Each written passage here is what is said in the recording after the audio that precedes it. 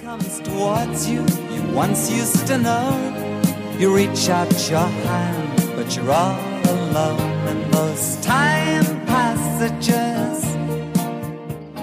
Do you remember the 70s? Did you have a Dorothy Hamill haircut, a wraparound skirt, or a station wagon the size of a parade float? If the answer is yes, we just found your new favorite book. It's called You Cannot Mess This Up, a true story that never happened by Amy Weinland Daughters. It's about a 40-something mom of two who travels back in time to 1978 and meets her 10-year-old self in her childhood home full of shag carpeting and ashtrays. It's hilarious. It's emotional, and we have the author with us today for a special book club edition of the Pop Culture Preservation Society, because Carolyn and Michelle and I are obsessed, and we can't stop talking about it, and we have questions. Amy, thank you so much for being here. You're such a good sport for being with us today. Well, thank you so much. I'm excited to be here, and I'm excited that you enjoyed the book so much. It was just like speaking to us completely, and it's going to speak to all of our society members too, because like I said, this is where we live. We refer to this book. We talk about this book just in normal conversation. Yeah. We'll say, we'll just be talking about something and we'll say, it's like little Amy, or it's like what Big Amy discovered. Or so it really did touch us. It absolutely did. It's kind of and we'll explain this as we get further along, but it's sort of a hybrid of memoir and fiction, and that will become clearer as we go along. But like Michelle just referred to Little Amy and Big Amy, because Amy, like we said, went back in time to 1978 to meet Little Amy. So you'll hear a lot about Little Amy and Big Amy. Okay, so like I said, it's going back in time to work your shit out, basically. This book is about going back in time to work your shit out. And for your main character, this is when you are 10 years old, you're going back to work your shit out in 1978. And so this is a book that is really cloaked in nostalgia from 1978. And for our listeners, let's just get a quick read on who you were at that time. We have 3 quick answer questions for you, just off the top of your head. Answer these questions. Number 1, what was your favorite TV show? Little House on the Prairie. Awesome choice. Good choice. Yeah. What was Solid. your favorite movie? My favorite movie was Grease. Of course it was. So appropriate for 10 years old. Too. Right. The record you listened to over and over. Oh, Afternoon Delight. Sky rockets in flight. Afternoon delight. Again, so appropriate. So appropriate. And lastly, did you have a celebrity crush? I did, and it was Andy Gibb. Bless him. Oh. You're going to have to fight Kristen for Yeah. Mm-hmm. Right. No, we all little share. Kristen and We little all Amy share. might have gone down.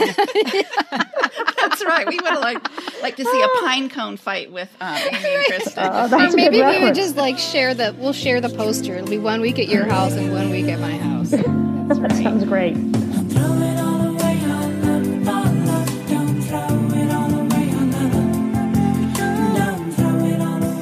Amy, the pop culture references were just beyond for me. You had me at this line.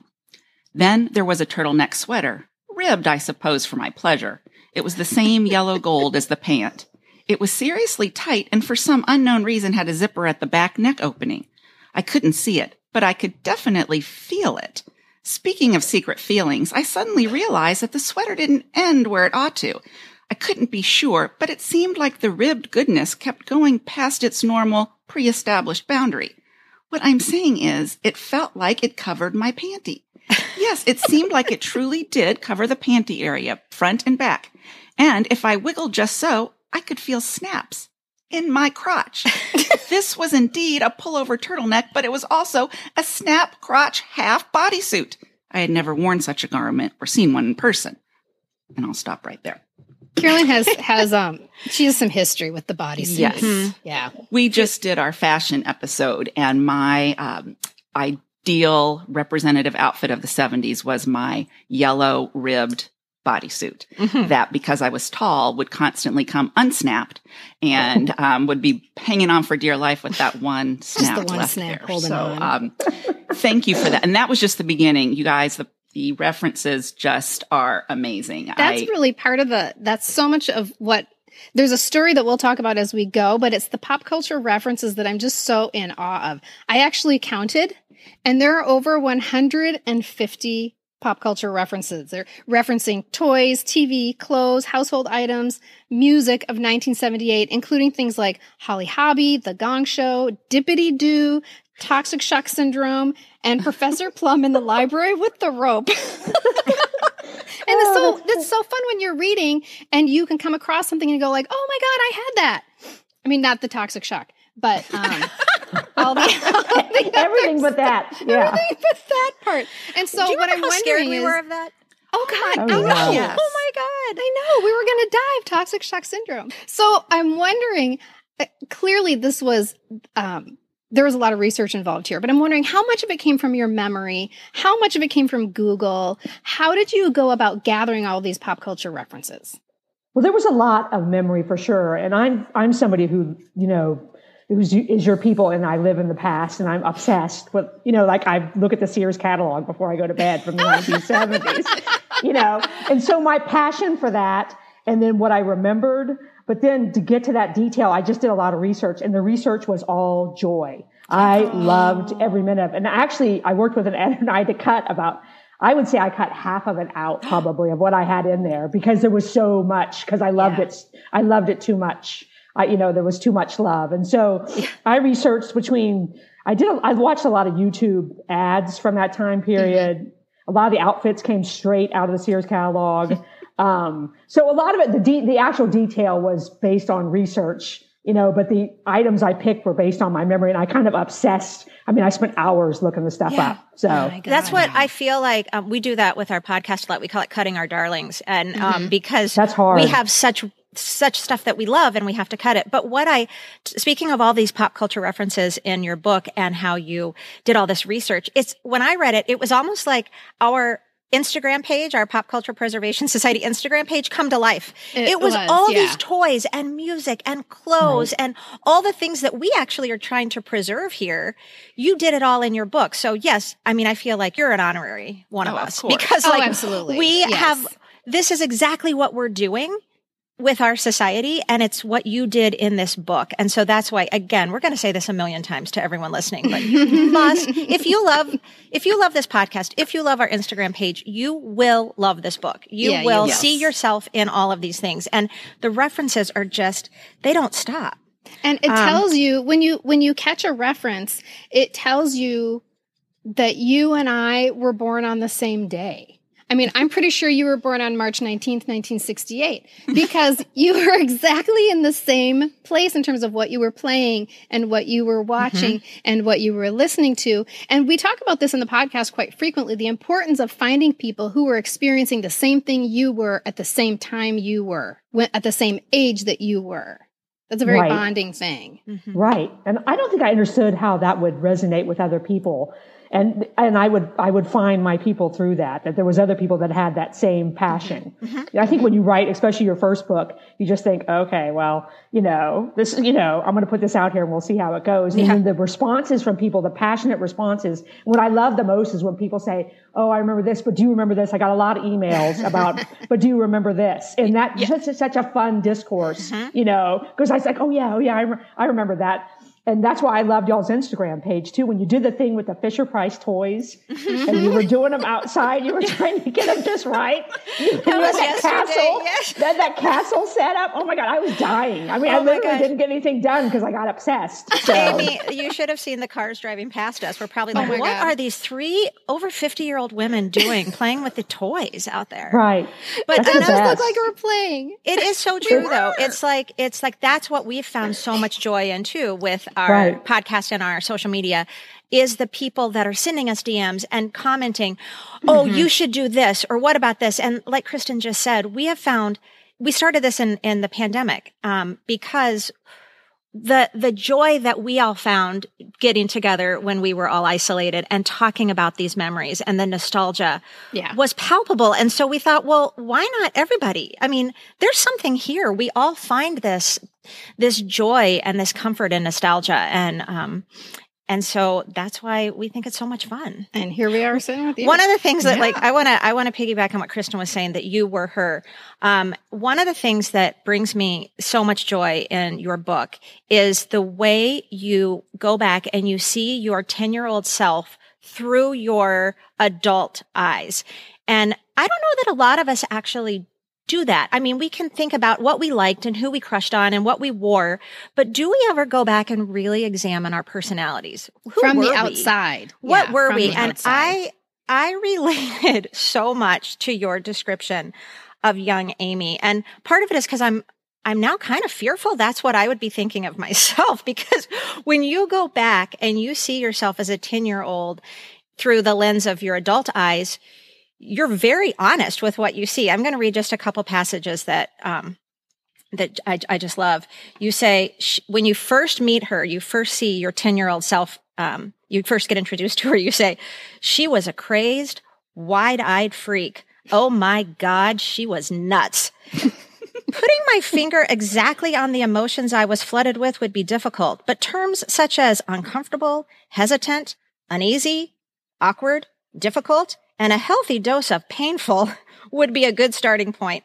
Honestly, I couldn't look directly at her. And then you say later, she was exasperating, I was exasperating, and seriously, we were an embarrassment. And it kind of carries through the whole thing that your young self is very, very excited. She's just, I didn't look at her as spastic, or I looked at her as just delightful. And maybe that's because I was hoping, because I was seeing myself in that.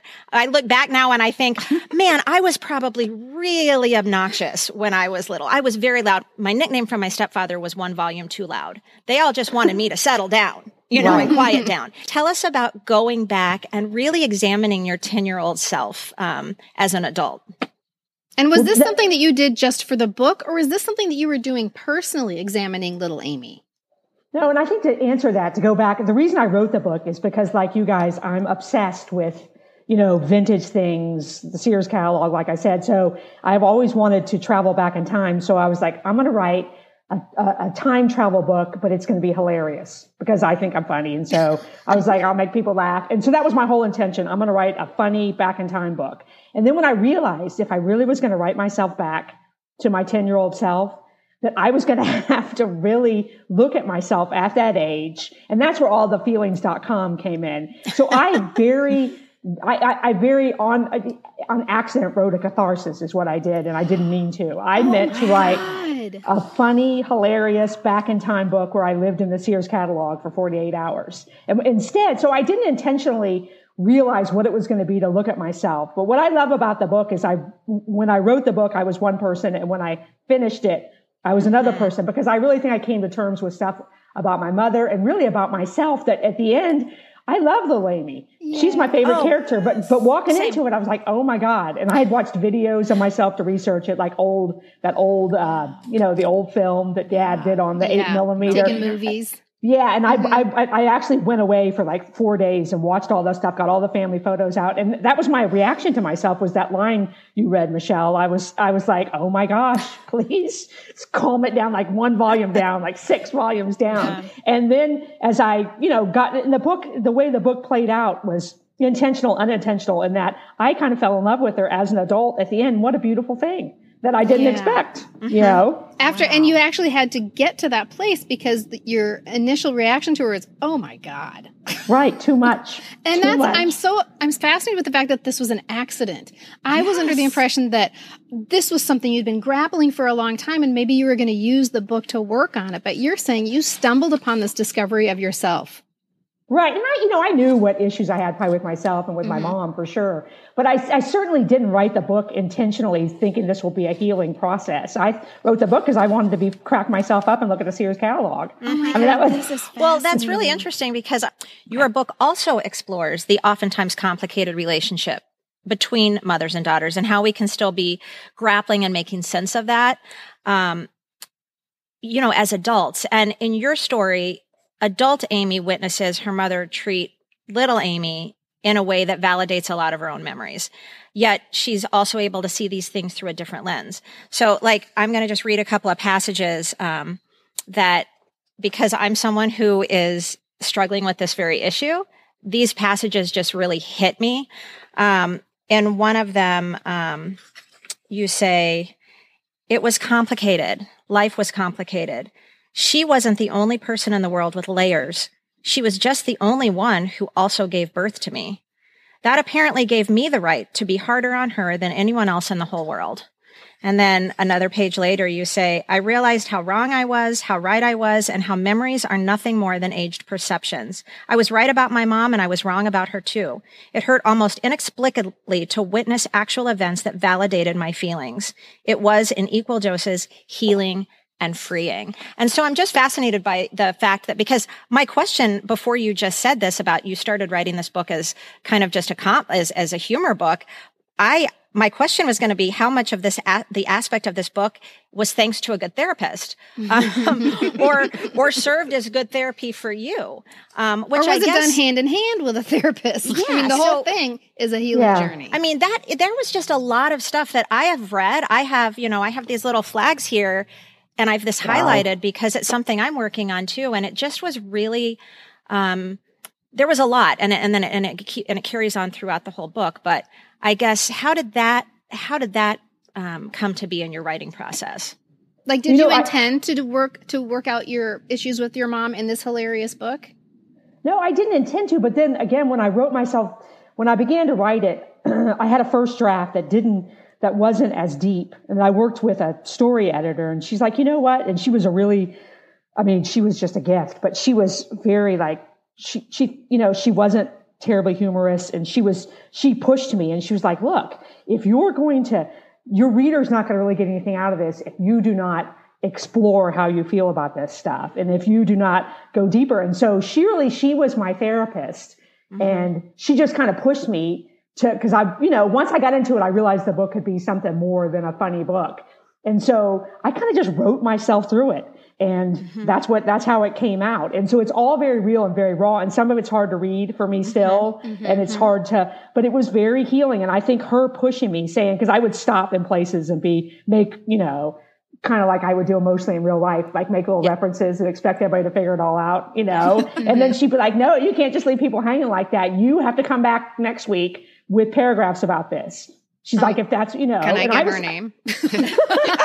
Exactly. And I got to the point where it was hard, but we just worked ourselves into a relationship where she ended up pushing me the right way. And that's what came out in the writing. So Michelle, you need to write a book, I think. You need to call this woman and write a book. She really did, though, because she said to you, people might not get as much out of it. And I have to tell you that as much as I love your book for the pop culture references and for the trip down memory lane, I love it equally for what we've just been talking about. And I did get a lot out of it.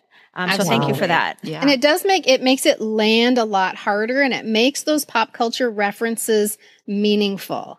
They're not just there to entertain us for the moment. They actually are adding texture to something that's really quite meaningful. Right. I want to talk about the cocktail party for a second.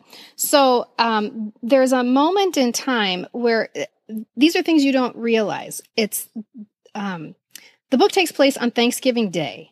And when you're a child and you go to Thanksgiving, there comes a point where you go to bed and you have no knowledge of what happens after bedtime. Well, Big Amy gets this opportunity to see what was happening in her house after little Amy had gone to bed. All these things are a revelation to me. So, at this cocktail party scene, your descriptions of the clothes that people are wearing, it's painstakingly detailed. And I'm so glad to hear that the Sears catalog really helped you out with that. It's like Sansbelt slacks and polyester double knit tartan plaid bell bottoms and there's so many bulges at this party. Like all of the slacks are just pulled a little too tight. There's lots of bulging. And so much smoking. Much smoking in 1978.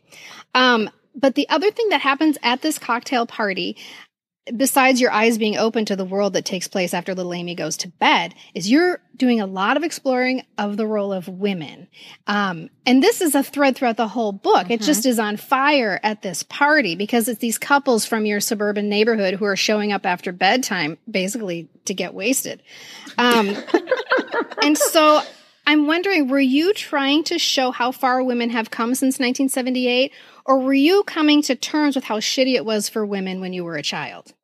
Well, that's a great question. And I think that there's probably both those layers are probably true. And I think the biggest thing in writing myself back, I was the same age as my mother in the book. So my mother in 1978 and me as Big Amy going back in time were about the same age. And I found that to be probably one of the more freeing layers besides the whole seeing myself as a child, because I looked at her experience and compared it to mine and thought, wait a second, I really felt like she got kind of screwed over on the whole thing, because I was brought up in this. I mean, I get to live in this space where there's a lot of freedom for me to do things that she never had the opportunity to do, which I think had a lot to do with how she reacted to the place she was in, and I think that was, to me, I wanted to show that, because I wanted to show that I saw my mom and her contemporaries in this place that, me and you guys, our contemporaries, were never held to that.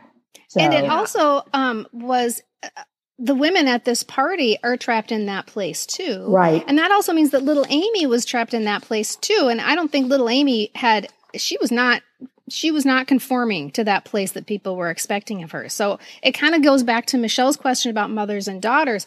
If the mother and the daughter don't have the same expectations of what a woman's life is going to be, that can cause some conflict.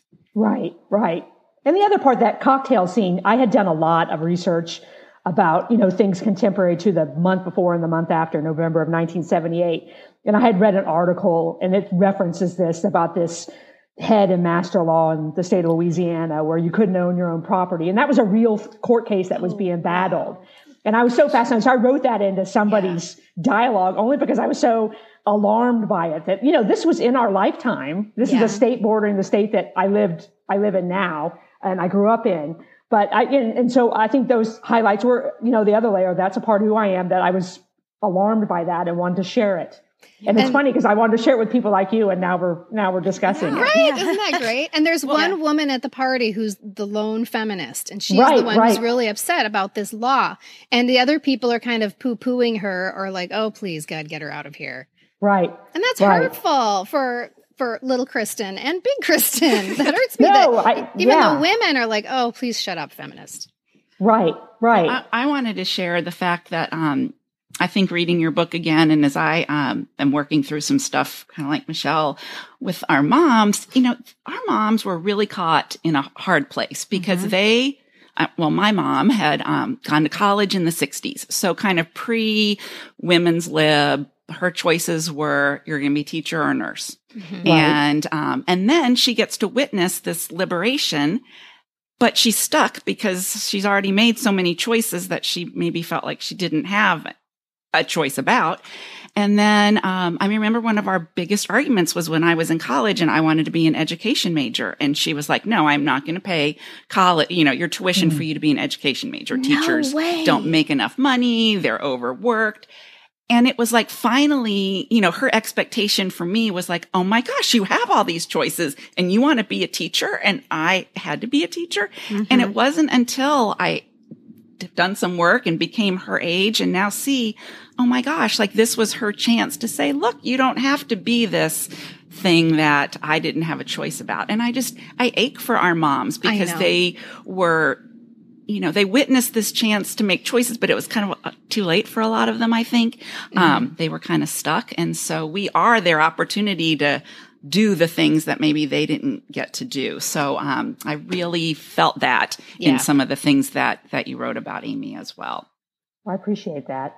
My mom's reaction to the book was interesting because the things that she really liked were, she liked that I discussed her and my father's relationship and her place of kind of being stuck in it. And her first read through, I was completely terrified for my family to read it. I mean, my friends finally were like, you're going to give them a copy before, like a bound, PDF file before it comes out. And then you're going to go back to Ohio at Christmas, after Christmas, and run out of there. Yeah. Throw it at them and just run. Yeah. And I did. I gave it to them all as a Christmas present and I got out of town the next day. But though there's a lot of difficult things I don't know how she read. And that was very freeing too, because all of a sudden now all that's been said and we're in a much different place than we were before. And the whole epilogue was true. I went and spoke to her.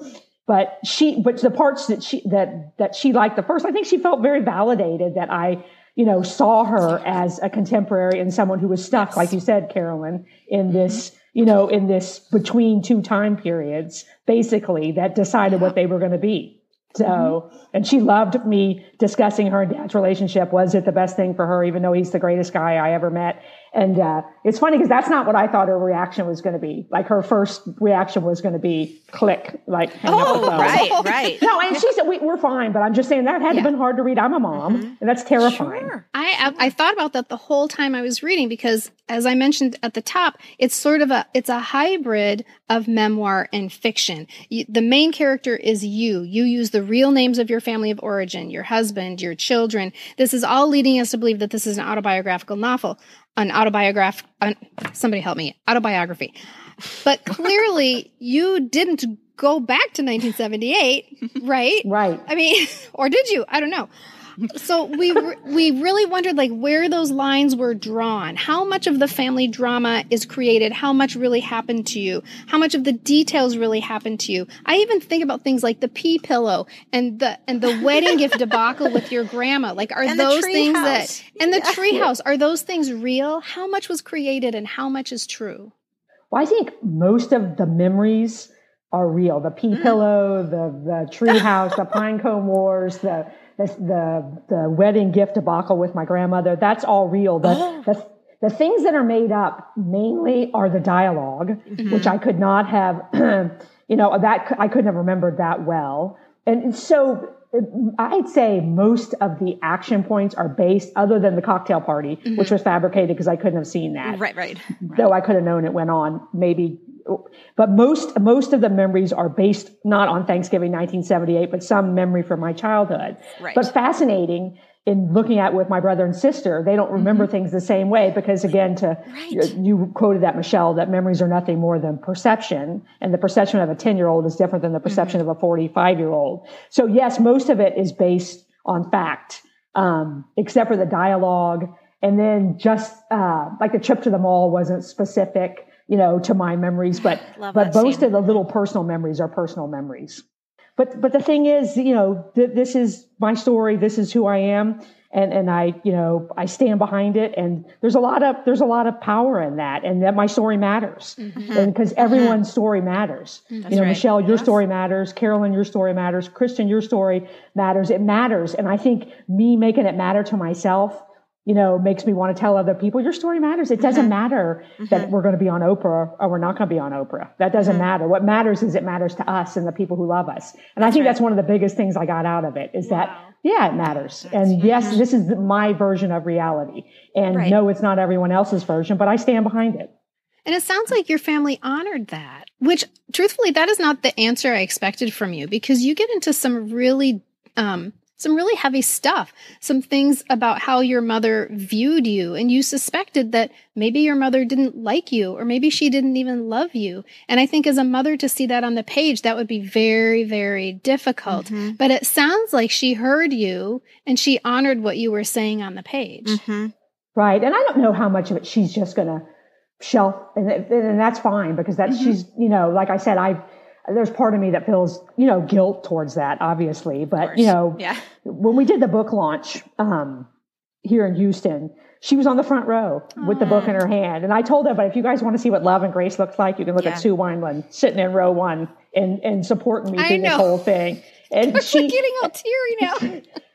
and we've gotten a lot closer because I don't know how she read some of it, honestly, because it's hard for me to read. And again, none of it is earth shattering. It's just real life. It's just true. Oh, that is so true, because you actually bring up quite a few times that, listen, I was a privileged person. I needed for nothing. My parents were together. I had a roof over my head.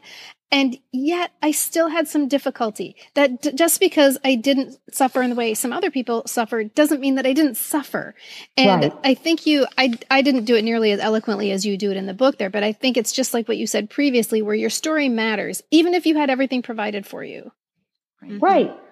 Even though I had all the latch hook rug kits I could get my hands on, and all the shrinky dink kits I could do. I did, but that's why we have to validate within ourselves and say, you know what, this matters, because it does matter to me. That's why we're all still discussing this stuff. Yeah, that's why I needed the editor to push me, and I didn't even know it, because she was the one saying, but you had to have questions. And I was like, questions? What questions? And that's where that whole little storyline of, I don't have any questions. I still don't have any questions. Throughout the whole book, we wove that through because I absolutely had questions that need to be answered. I just wanted to refuse it until I was at the end singing "You Light Up My Life" in a Ford LTD on my way back to the airport. And you light up my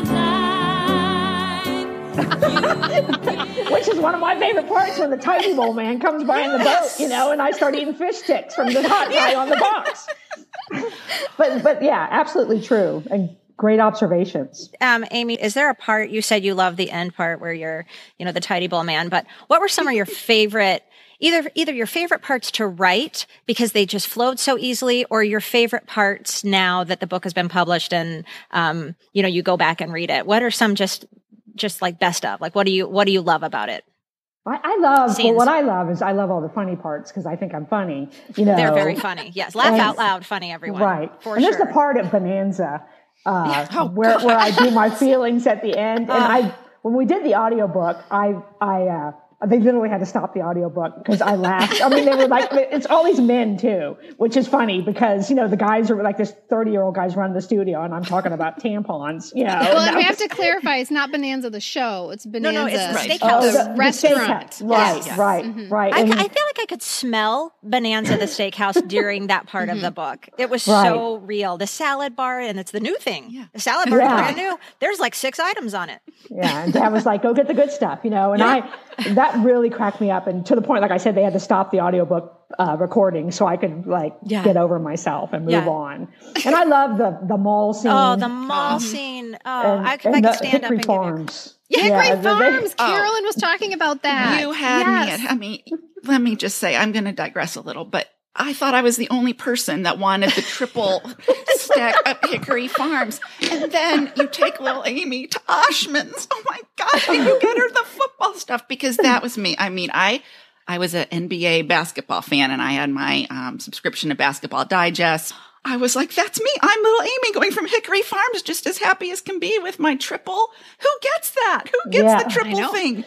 That's beautiful. I love the whole mall scene, but I love, and again, because I relate so much to little Amy, I love the gong show scene, and I love her little offices in her closets. I was the same way. I had a balloon factory in my office at one point. I had offices, and I loved office supplies. Those were my favorite things. Like, give me a good label maker or just a stapler, thrilled me to no end. And I would set up little desks and, wherever I could. And, I had different stores and different offices, but those little glimpses into, I'm assuming that's who you were as a child too. Those were true. Yeah, all real. The gong show was real. The office was real.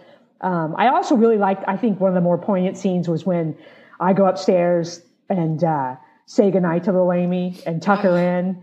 I love that scene, even though I don't love every part of it. I love the conversation between my adult self and my younger self, because that's when I think I really saw, like, I love her so much. She's awesome. Yeah. I wish I could be her. And the hug we had at the end, that's a very poignant, one of my favorite, scenes for sure. Cause I think it captures both of us pretty well. It was a very poignant scene. And she has her little white Bible that zips up, that has a little zipper around it. And she was so earnest. She's so freaking earnest. And she reads her Bible every night. And this is her favorite passage. And then here you were. This is where we have to get very meta. Like, people just have to stop for a second and think of what it would be like to sit down on your bed with the pink gingham bedspread, because I had the pink gingham bedspread. Your memory's great too. Look at yourself in your bed with your little white zippered up Bible and talk to yourself. But I hope I'm making myself clear, listeners. But very talk to yourself. What I was going to say is, when you were just saying that was one of your favorite scenes, the three of us were tearing up. Yeah. I was choked up almost every scene where you're having a moment with little Amy, and especially when you're telling her she's going to be okay. Yeah. That kind of stuff. I can't even say it, but like that kind of stuff just hit me really, really hard, because I would imagine doing that and going back. And there were so many instances in my life that I would love to go back and give myself a hug and say, it's going to be okay. You're going to be okay. You're going to have wonderful children and you're going to have a wonderful life. But how emotional was that for you writing it? I mean, did you have moments where you were like, oh man, I got to have a glass of wine and put this down for a little bit? Or was it like, did you have difficulty sleeping, or was it mostly very cathartic, or was it a balance between the two? I think it was a balance between all that. I had there was a certain number of scenes where I just kept getting up and I couldn't write them. Yeah. And that's where the editor really helped. She just helped push me and be like, it's fine.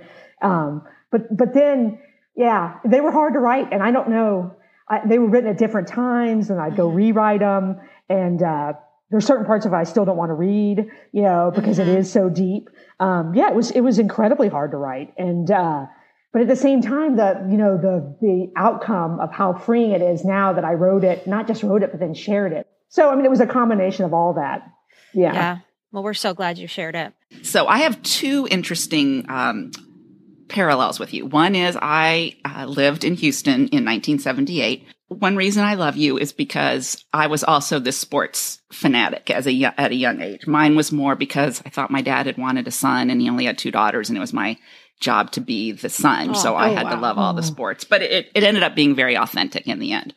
But, so your Love You Blues stuff, that was I feel like I need to educate our friends, but that was the Houston Oilers were the NFL team at the time. You talk about Dan Pastorini, and my dad and mom once went out to dinner, and my dad got Dan Pastorini's autograph. Oh, wow. I think it was at Guido's was the restaurant that he had gone to. And it's one of those memories that if I hadn't read it in your book, I'm not sure I would have ever recalled that again. Right. And I have this philosophical thing in my head. I just wonder, what is a memory? Is a memory, do we all have every single moment of our lives somewhere in our brains, and then it takes something to trigger it? As we do this pop culture stuff and so many things are getting rekindled, I guess it's always there, but it needs something to ignite it. So your book ignited so much. Can I go back to a couple of poignant moments? Because there are aspects of going back in time that, again, I have to shake people to make sure they understand what it's like to go back in time and see your family and see your people. And those were some of the most touching moments in the book for me, particularly when you see your grandparents, when you see the young faces of your parents. Oh my God, when you see your dog, when you hadn't even thought about your dog, and then here comes Cecil around the corner, and you just drop to your knees because you realize, Big Amy realizes that little Amy really needed that dog. That dog listened to her every word and got her in a way that the people in her house maybe didn't get her. That really touched me. And I just want to read this part about seeing your grandparents. Once the dead people started showing up, my delusion was notched up to an entirely different level. As thrilled as I was to see them, the sight of my dead grandparents shook me to my core. Traveling back in time was one thing. Seeing people I'd said goodbye to forever was another. I felt a cold sweat come over me, like when you're desperate to use the bathroom but can't. And what you did for me there was make it real for me. How your mind was blown. It wasn't just and then I saw my grandparents, and then I saw my parents. It's not a plot point. You're trying to make an emotional point at that. These are people I thought I would never see again, and I have the opportunity to hold my hand out and shake their hand. Because, of course, they don't know who you are in this time travel book. We didn't say that, did we? Oh, I guess we didn't say that. No, we did. Yeah, Big Amy is a guest in their home. Stranger. Big Amy is a stranger. She's cousin Amy. Yes, she's cousin Amy. And so is that a question, or am I just fawning over you? I don't know. Thank you for that. Thank you. Well, you're welcome. And I think and I think trying to feel those things and write about them, because, to consider what it would feel like to, see again, people you said goodbye to forever. I mean, that's, it was almost like I actually did it in writing it, because I'm sitting here thinking, oh, I remember that. I remember seeing him again. I'm like, okay, you weren't actually there. FYI. You made that up. Okay. Way to go. But yeah, no, And, I don't know if y'all, this is personal. You can cut this out if it's not any good. But my dad actually, who, the person who I am the closest to her he passed away the day before the book went to print suddenly. And so, and a great story is that I told you earlier that my dear friend's forced me to give my parents the book. Like literally, like this is going to happen. This is what you're going to do. Get on the plane with the books and don't come back with them. Oh, my God. And so the last text I got from my father was, Amy, I finished your book. I loved it. I felt like I went back to time as well. The detail was so great. I feel like you handled the delicate matters really well. I'm really proud of you. Love, Dad. That was the end. And so, but what, and that's sad and poignant and rough. And when I did the audiobook, that was hard because he was gone. When I did the book launch, all of it, he missed all of it. But what a great gift that had I not been pushed by my people, my dad wouldn't have read my book. My dad read the book and thought it was great and gave me the best review I'm going to get on it. And, so that to me, that's a message about, taking care of each other and being like, because my friends saw that for what that was. They didn't know he was going to die, but they gave me that gift by being my friends. So we can do hard things. Right.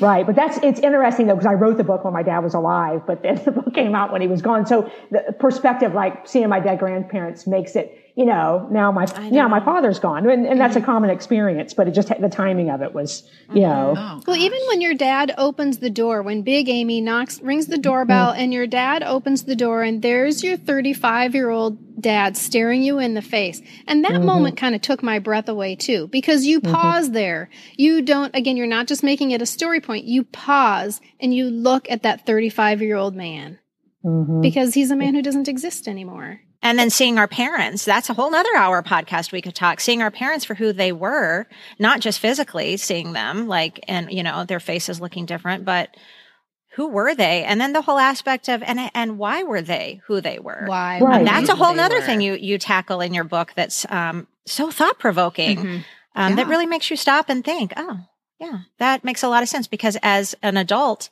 you go back and you see your mother in it through a different lens, because now you're seeing how her mother and her parents raised her. And so those are things you don't see as a child, but you see as an adult. And so, it's just layer upon layer upon layer.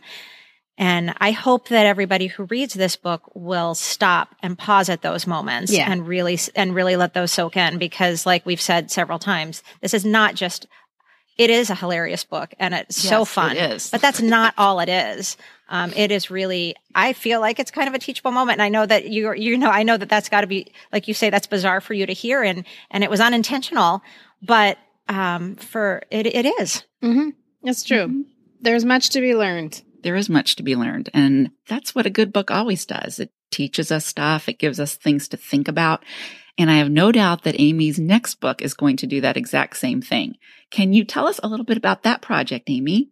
Right. And I'll try not to go into too much detail, but okay. This was another unintentional project in my life. So I wrote 580 handwritten letters to everyone on my Facebook list, and it just changed my whole life.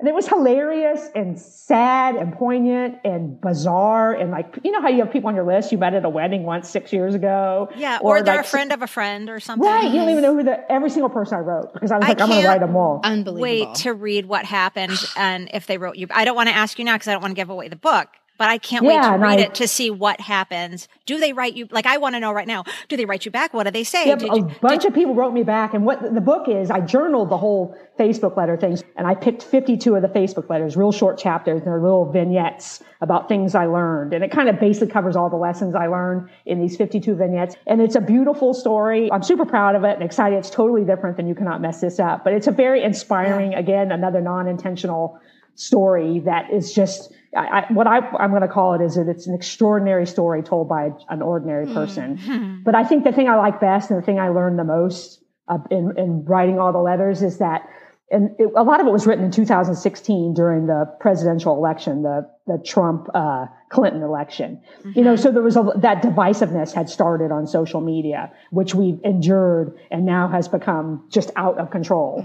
But what I realized is that if I reach out to somebody, even if I don't know you, or I guess there's a couple layers. First of all, if you reach out to somebody who's a part of your life story and you're left with 2 blank pages, one thing that's going to happen is you're going to end up thanking that person for something they did in your life. So that gratefulness is going to start to explode your mind. You're going to be like, oh my gosh, look at all these people have been in my life. And so you're going to express that.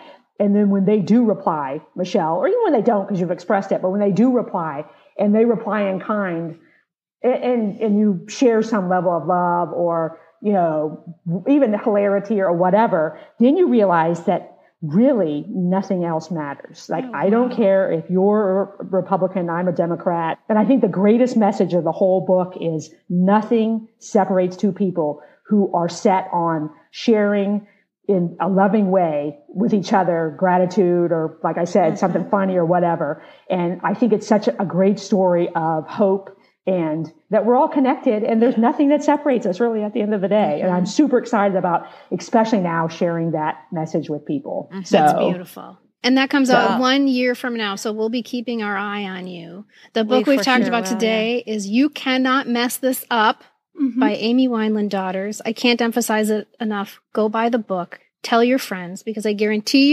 you will want to talk about it with somebody. It's available wherever you buy your books. Buy it locally if you can. Yes. Or consider buying from bookshop.org, an online book retailer that supports local bookstores. Amy, thank you so much. This was Thank you guys. This was a blast. Amy. I really appreciate it. So fun it. to meet you. I feel like you're our new friend. I feel like I have new friends. Yeah. Go Vikings. Yeah.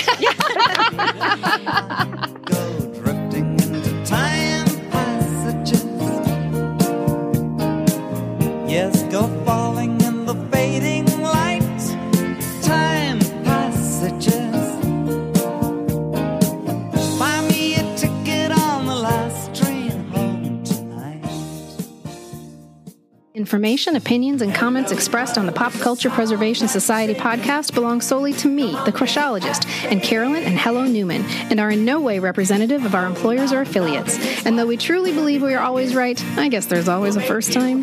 The PCPS is written, produced, and recorded at Modern Well, a woman-centered co-working space in Minneapolis, Minnesota, home of the fictional WJM Studios and our beloved Mary Richards. Nanu Nanu, keep on trucking, and may the force be with you. Together, we get a happy feeling when we're singing a song.